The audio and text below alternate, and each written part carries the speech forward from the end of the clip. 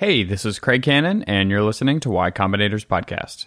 Today's episode is with Morgan DeBon, the founder of Blavity, and Kat Mignolik, who's a partner at YC. This conversation was recorded at our 4th annual Female Founders Conference, which took place here in San Francisco this June. All right, here we go. And now I'm really excited to introduce you to our next speaker, Morgan DeBon. She's the founder of Blavity. So Blavity has, grown into the largest media company and lifestyle brand for Black millennials. So Morgan started Blavity in 2014, and since then they've built a community of over 7 million readers, and they've raised $1 million, which they announced last year. So I'm really excited to introduce her to you and hear more of her story. So welcome, Morgan.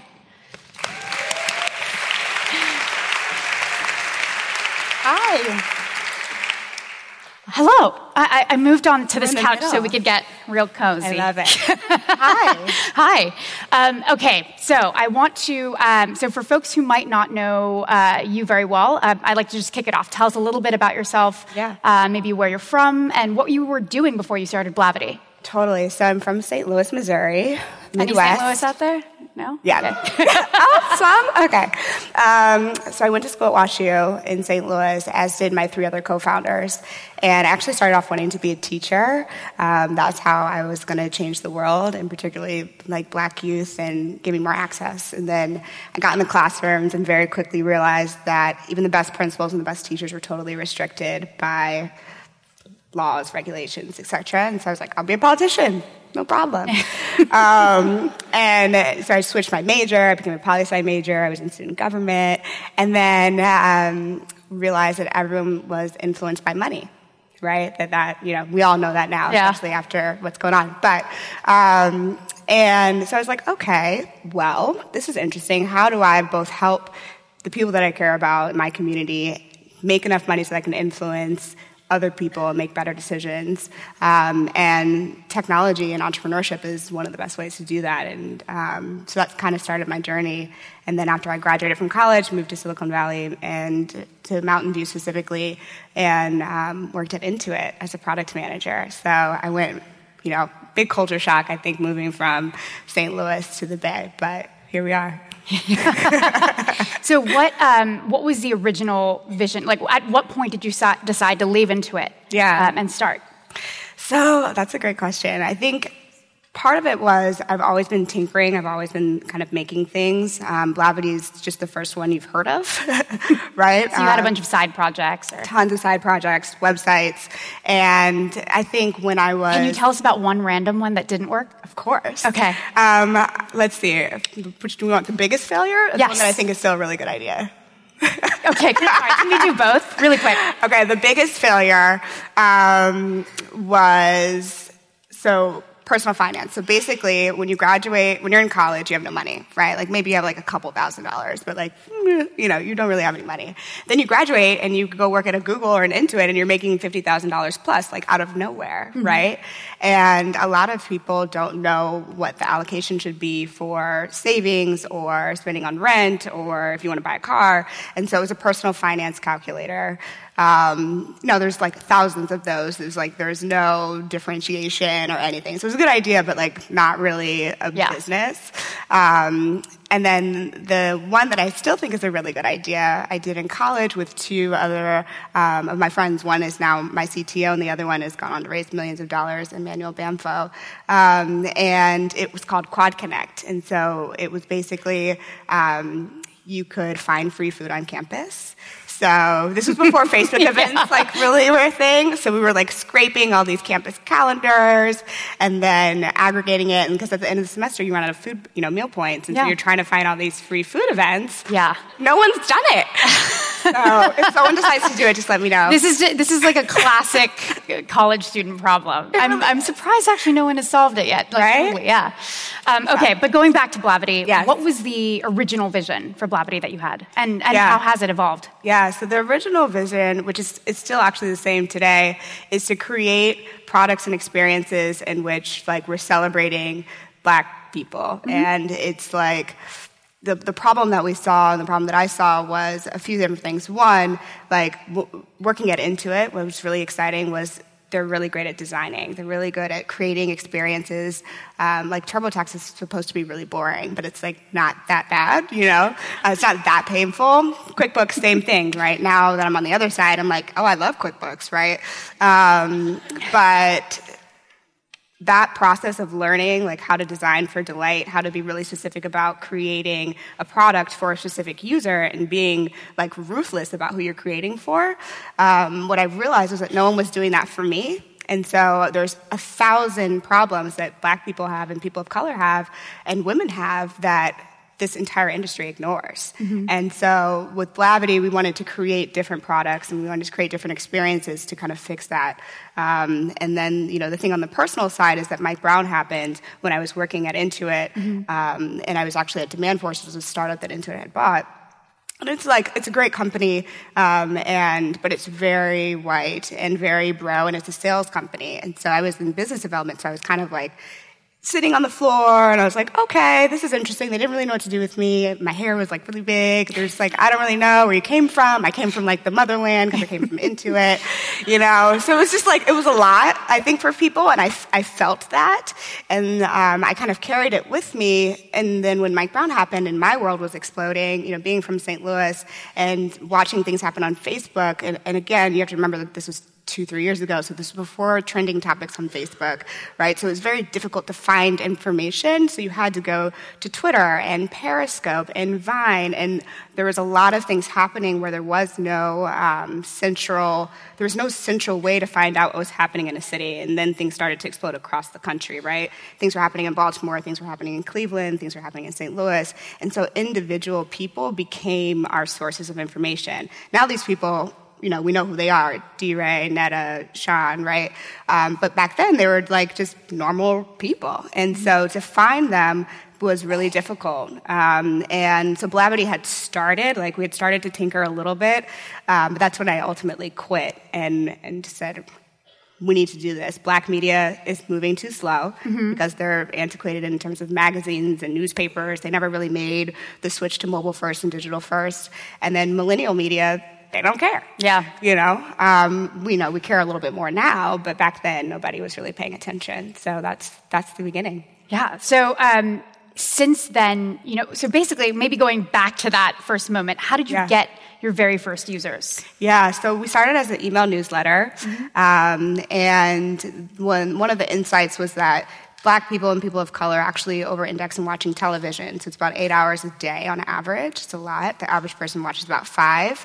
And at the same time, we're huge content creators. Like anything on Twitter, the funniest stuff on Twitter probably came from a Black person. The memes, like all of that stuff, right? And so it was interesting to me that you take both of those things, and yet we don't really have a place to find that in one place. You kind of have to like be a cool kid and like be able to find it. And so Blavity, what we were doing was curating an email newsletter that was your top 10 things you needed to see this week, and they were videos. And did it start out as just you curating everything? Oh yeah, and like there's probably some people in the audience where I just scraped your email and put it on the newsletter. So yeah, and then we went straight to YouTube from the newsletter, and then we spent 2 months building this really cool website. It had all the algorithms and stuff, and so instead of from the newsletter to YouTube, you went to the website. Again, this is back when Upworthy was a thing, and Facebook, right? There was all these different things happening. Everybody hated it. They did not like going to this other website. They're like, no, we're just going to go to YouTube. And so that was our first fail. And, we kept iterating from there. But, yeah, it was an email newsletter in the beginning. So how did you realize that people weren't into the video aspect of this and really wanted that text? They wanted to read. Right. So I thought that it was just because the site was ugly, because it was. You always launch things really ugly in the beginning because, why make it pretty if you don't know if that's what they want? So then I made it prettier. Right? I was like, okay, fine, we'll go lighter, we'll add some call to action buttons, all these things. Nobody cared. So then it was okay, how do we drive traffic? Maybe people just need to learn how to type in Blavity.com, they're not used to the brand. So we started doing content marketing. So we created a blog and then wrote stories about the people actually behind the videos. And I hired bloggers. I didn't pay them because we didn't have any money, but I brought on bloggers and And then the blog was getting like 1,000 times more traffic than the videos themselves. And the URL was like insane, right? It was like blog.blavity.com/blog. Like it was ridiculous. And so I was looking, I track everything religiously, like every day, Google Analytics every hour, looking at real-time analytics, and you can see the difference, and I just didn't ignore it. And so we switched it. So blavity.com became the blog, and then videos.blavity.com became the video site, and that site just died, just like dead. But the blog, I spent, a weekend making a WordPress site versus another site that we spent 2 months and hard-coded everything. It was, supposed to be this big tech thing. So how do you, how do you kill your darlings? Like something that you spent 2 months birthing, basically, and suddenly you realize, it's not going to work out. I kill my darlings all the time.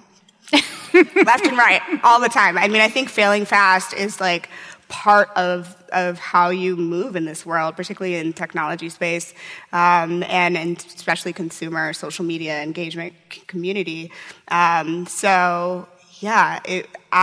am agnostic about how we reach people. I just want to make sure that we do. So you have built this incredibly passionate community. I see people tweeting about Blavity all the time. Yeah. And how did you go about growing and nurturing that community and keeping them coming back?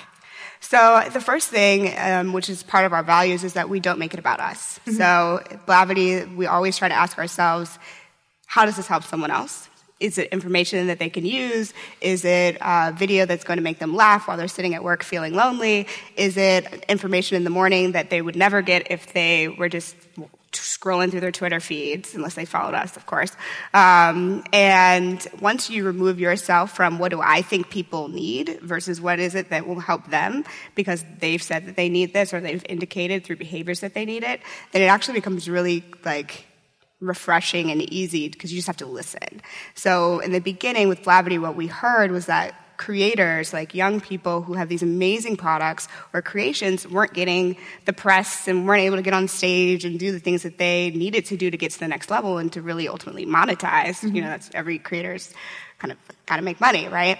And so we said, okay, we're going to be about the culture. We're going to promote the artist in Brooklyn. We're going to promote the EP that just launched that the Fader is not going to cover. We're going to give them cameras. We're going to give them resources. And we're going to try to train them and give them money even. And that was the beginning. And then what's interesting is as they've grown, we've grown, right? So Quinta B, who's huge at BuzzFeed, 3 years ago, we put a camera in Quinta's hand and we're like, go run around. It was a GoPro. We're like, go run around and just show us your life and then we'll make a video out of it, right? And now she's one of my best friends. And so she's got literally millions and millions of followers. But back then, she maybe had 50,000, right? So I think focusing on the community and focusing on building from the ground up as opposed from the top down was really important. So it's really about empowering the creators and the community, and it's not about your editorial vision anymore. And right. Let's get out of the way. Huh. Right? And so we've invested a lot of time and money on building out the platform of Blavity. We're not on WordPress anymore. We've built our own website and our own CMS, a content management system, so that we can enable user-generated content. So about 50% of our content today is actually from the community, which has its own problems. But in the long run, it does. All communities, definitely. Right. I hear you. Curating. Oh, yeah, Yeah. But in the long run, it's way better. It's scalable. It's empowering. You can build things, systems, and processes that make it efficient and frictionless for people to share their stories and their ideas. So you raised $1 million. A little bit more, actually. Oh, yeah. Awesome. Well, you raised more than $1 million, Yeah. I had another round that hasn't really been announced. Oh, well, awesome. Congrats. So as we've been talking about, it's particularly difficult for women or people of color to raise. And so did you, feel like there were barriers that you faced? What was your strategy for getting around them? Yeah, absolutely. So I think I made the mistake that a lot of first-time founders make, which is you go and look at your competitors, right? You go stalk them on AngelList, you look at them on Crunchbase, and you're like, okay, well, who invested in them? We're like them, but for us. And so I'm going to go talk to them. They're going to get it. No, that's not true. They might get it, but they're like, well, I already did that. Or they're going to compare your numbers to their numbers. And so for me, like thinking about Mike or Hello Giggles or Refinery way back in the day, like they had already raised money, some of them even before they launched, right? So my numbers and their numbers, not going to match up, right? So I'm like, well, can you take out all that money they spent on Facebook ads and then compare me? No, the investors, that's too far down. And so in the beginning, I definitely made the mistake of going after, and I'm sharing my mistakes intentionally so that we all make mistakes, right? It's just part of it. Mm-hmm. And then quickly realized that I wasn't ready. I didn't have the right story. My story was way off. People couldn't understand the ecosystem that I was trying to build with Blavity. They just saw, so you're a blog on WordPress, and you don't even write. Like, you aren't a journalist, right? And I'm like, yes, technically that is what I am today, but the vision is this entire world of products and websites and brands and experiences, and I can't tell you what those are yet, but because it's in such an underserved community, and because we're going to work really hard, we're going to figure it out. And I just need a little bit more time and a little bit more space. So you hadn't, you were like, here's where we're at today, but you didn't have that, like, and here's the bigger vision. I had some ideas, but then they said, oh, you're doing too many things. You're not focused, right? I was like, well, no, I am focused. Like, I'm here, but you have to sell it, right? And so I didn't do it well. It was flat out, I did not sell the story very well. And so I went back into my little cave with our team and kept building, and built to a place where it was so ridiculous that we had not raised money, where it was like, we walk into the room and people are like, those cannot be your numbers. And we're like, they are, right? And so then people had to make a choice. Do you want to invest in me or not?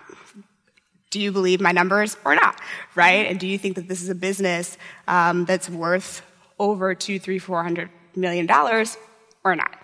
And there was no ambiguity there. And some people, the answer was no, right? And they're like, no, I don't believe it. I'm like, okay, bye, right? Because I believed it. And I think, now, obviously, 3 years later, there's some people who have been like, hey. Or I'm like, right? No, you don't get in this deal. Absolutely not. Absolutely not. It's true. So you made it so good they couldn't ignore you. Absolutely. Which is hard. When you're bootstrapping, it's expensive, right? And so how long did you bootstrap? I bootstrapped for a year, living in San Francisco, which was really hard. I was on that OPO. And how big was your team then? Paid? 0. Unpaid, we had probably around 6 or 7 people. Or paid via what I could pay them at the time, $100 a month, $500 a month. It was very much a community and mission-driven company. You had to really believe in it to be here. But yeah, and so when I raised our first round, it really went to just pay for all the things that I was already personally paying for and to hire the people that were already working for free. So it didn't actually go very far. But it was a success indicator that I think the market could then say, okay, now we can go give them some more money. So how has your job changed from the time you were bootstrapping to now? Yeah, I would have never done this when I was bootstrapping. I'd be like, I'm working. I can't be on stage. I think that now it's very much about people and hiring and sharing the story of Blavity, because we are so different than a lot of companies. We're a mix of media, we're a mix of tech, we're definitely a lot of culture and trends. And so, I spent a lot of my time just trying to remove barriers from my team, make it easier for them to do their jobs, and then storytelling and making sure that people know what we're up to. So what are the next steps for Blavity? Like, what is the big vision? So just to kind of share a little bit more about what we do. So Blavity is a media company and lifestyle brand, like you said. We have 2 conferences, AfroTech, which is a tech conference here in San Francisco, and we have Empower Her, which is a women's conference, which moves around. It was just in Chicago a few weeks ago. We have 3 websites. So we have Blavity.com, 2190, which is a new brand that we just launched for Black women specifically, lifestyle brand, and then the conference ladders up underneath it. And then we actually acquired a 3rd company that we just announced last quarter called Shadow and Act, which is focused on, it's like a Black Hollywood reporter. So, what's Ava DuVernay doing? What's Issa Rae doing? What's the trailer that just got released? But also because of such a huge kind of energy around video creation and Black creators, we can curate engage with people with web series, all the new web series releases and things like that. And then we've tested a lot of things like e-commerce and others. So that's kind of the world that we are right now. And how do you decide what to test out or what to sort of keep and what to kill? Yeah, it's very much based off of numbers. It's very much based off of like speed of traction and then comparing different things at once. So for example, with our women's brand, which started off called Blavity Lifestyle, so it's just a separate Instagram account because we knew that, if we posted women and their afros and like all this stuff on our Blavity account, all the guys would be like, right? And so we're like, okay, cool, we'll create a separate brand. It deserves its own space. It deserves its own voice. And then that was actually growing faster than Blavity. And we're like, oh, of course it is, right? Women are amazing. And we're very much like, and I'm a woman, right? Like all these things. And so then we're like, okay, well, we'll launch a Twitter account, right? And we didn't have separate websites at all. It was all going back to Blavity.com. But we had separate voices on social. And then from there, we're like, okay, well, maybe we should start writing content specifically for this demographic.